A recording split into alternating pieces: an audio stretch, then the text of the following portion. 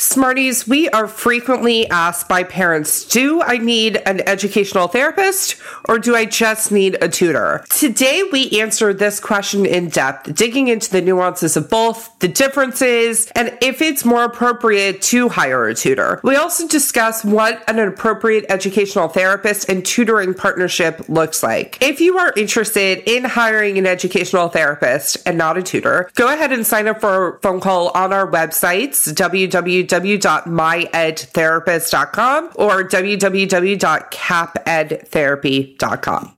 Let's dig in. You want to learn faster, but sometimes working harder is just not the answer. You have to learn smarter. The Educational Therapy Podcast. Hi, Smarties. Welcome to episode 287 of Learn Smarter, the Educational Therapy Podcast. I'm Stephanie Pitts. And I'm Rachel Kapp. And today we are talking about if you need an educational therapist or if you need a tutor. And this is a really big topic of conversation lately. Yep.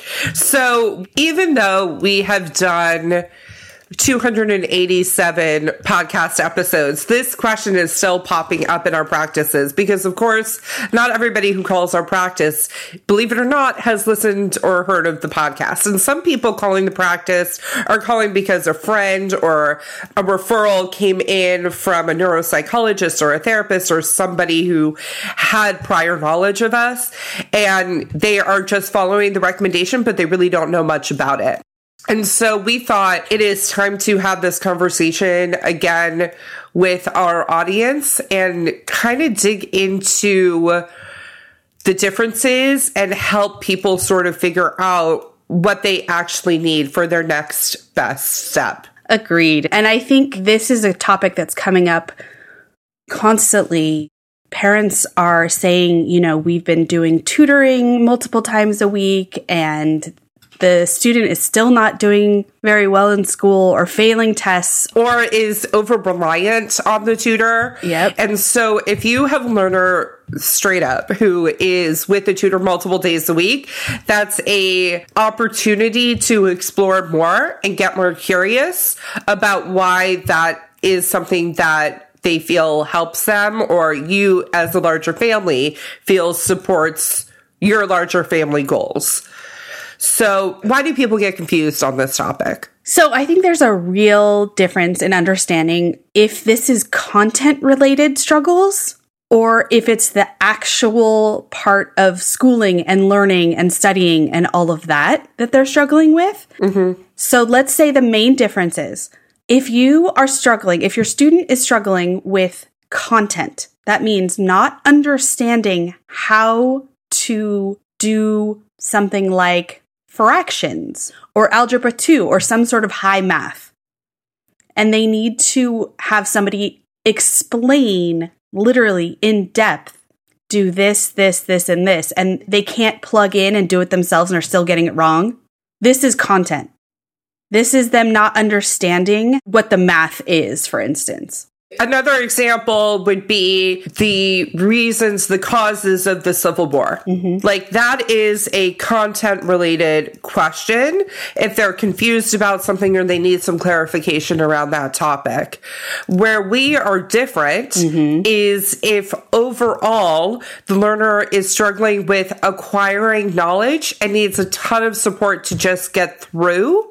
That is where we step in and we start helping them learn the way that they learn best. Mm-hmm. What else would you add, Steph? I would say, okay, let's talk about this in terms of that Civil War, right? That you're looking at. So content being taught the facts. Right. We are looking at how they're approaching learning those facts. We are talking to them about how they're keeping track of those facts.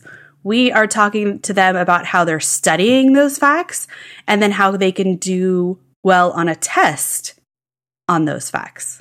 The reason that people get confused about the difference is because structurally it can look the same. Yeah. You're hiring somebody, it's one-on-one, it's for a set amount of time, there's a weekly routine to it typically.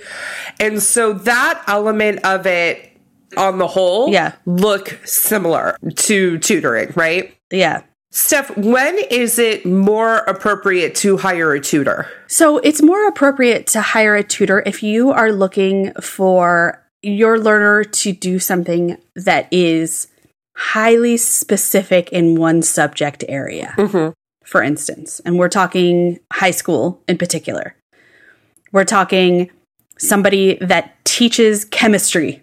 That is an appropriate referral for tutoring, because I'm not a chemistry teacher and I don't know how to do those things. I don't remember. And also I didn't do well in chemistry, which is why I picked that subject to talk about. So that is an appropriate time to use a tutor, honestly, because they understand the content and they can pre-teach some of that content to help for the future. And also they can help fill in the gaps of them not understanding some of the foundations of how to do things in chemistry.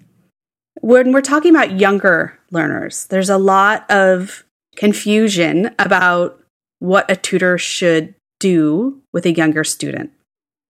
And there's a lot of people that hire tutors to help with reading. And there's tutors that just help with school in general, that's what they're looking for. When it's more generalized, they're just not doing well in school. That is an educational therapist. When motivation is lacking, that's an educational therapist. When the goal is independence and autonomy in learning, school, and life, and not just subject area support, that is educational therapy. The way the relationship ends also is really different between a content tutor and an educational therapist. An educational therapist is looking to graduate the learner out. We want them to become independent and autonomous. We're trying to work our way out of a job here and not be a part of this team anymore, not be part of the equation anymore. Yeah. Whereas the relationship often ends with the tutor when the class is over. Yeah, when the school year ends. Yeah. When the school year ends. And the way that success is measured between an educational therapist and a tutor is also very, very different. Do you want to talk about how we measure success? Yeah. So let's talk about with a tutor, it's going to really be grade focused. Right. And that's it. And I want to talk about how we've been sitting there saying independent and autonomous learners. Yeah. That is our goal. What does that really look like? That really looks like, depending on the age of the learner, that really looks like they come home, they get started on their homework when it's an appropriate time, they complete their homework in an appropriate amount of time, they're doing well on making sure that they have all the things that they need and taking them to school, they're doing well on tests and things like that. We're looking for moments where when they don't know what to do, they know how to figure out what to do. That is being independent and autonomous. The other flip side is that if you have been working with a tutor that is content related and your student is not struggling with the actual content, what does that look like at home? It's looking like fights over homework. It's looking like fights over grades. It's looking like the parent-child relationship is very strained.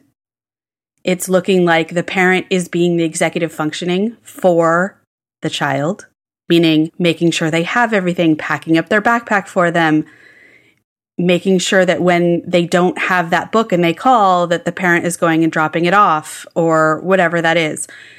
Those are looking at the whole picture. And that's what we do as educational therapists, looking at the whole child, the whole learner, the whole picture.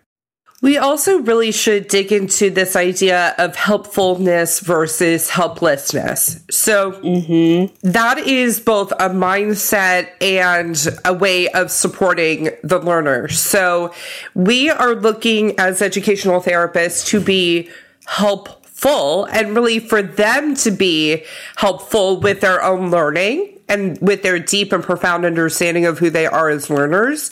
And what that means in actuality is when we come to session, we fully expect that the learner will have at least started for most kids, the project that they are ultimately going to have questions about. We want to see them taking actionable steps, as opposed to helplessness where learners, and by the way, this happens in ed therapy too, and we have to correct them as well. But helplessness is waiting for us to even create the Google Doc. Yeah.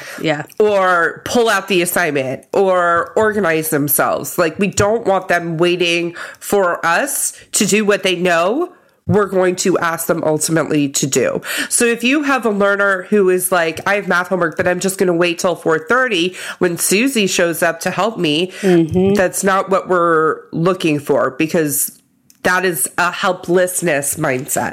Yeah, and I want to clarify a little bit that not all learners come into educational therapy being able to know what they need to do or starting things, right? Of course. Oftentimes, getting started is why they're here. Right. So a lot of learners, that's why they come to us, because they don't know how to do it without their tutor. And the whole point is teaching them how to do it. And like we say all the time, does the student know what they need to do? Do they understand the assignment? Do they know how to do the assignment? And that is really looking at helping them learn how to do those things so that they can be independent and not being helpless. Who do they need to ask? How are they going to ask? When are they going to ask? When we are working with tutors on the team, they are following the steps and the guidelines that we as the educational therapists have sort of laid out. So if there are systems that we want these learners to hit every single time they're working with an adult, we want that consistency across the board. So that partnership is really, really important. And that's when you have the conversation with your educational therapist about what does tutoring look like for that individual learner, because obviously everything is not the same for every kid. Every circumstance is different. Every circumstance is different, and depending on their age and what's going on. But also, I want to say nothing against tutors, but the goal is oftentimes when I'm having phone calls and I'm hearing that some of these students have tutoring 2 to 4 times a week, is once they begin educational therapy, it's helping them back off the tutoring. That is a goal. And then ultimately backing off from working with us. It's a step-by-step process. But I think it's really important to note, if you are a parent listening and you have a learner that is getting tutoring multiple times a week and it's not working, we have to get curious as to why. Because is it really content? Do they really not understand what the reasons for the Civil War were? Do they not actually understand that the things happened? Or do they not understand the math that is high level? Sure, that's completely possible. But most times when we get calls because tutoring isn't working, it's not because it's content. We're often that last call, right? And there's a reason we're the last, because things improve as a result of good and quality educational therapy intervention from our practices or other educational therapists or colleagues.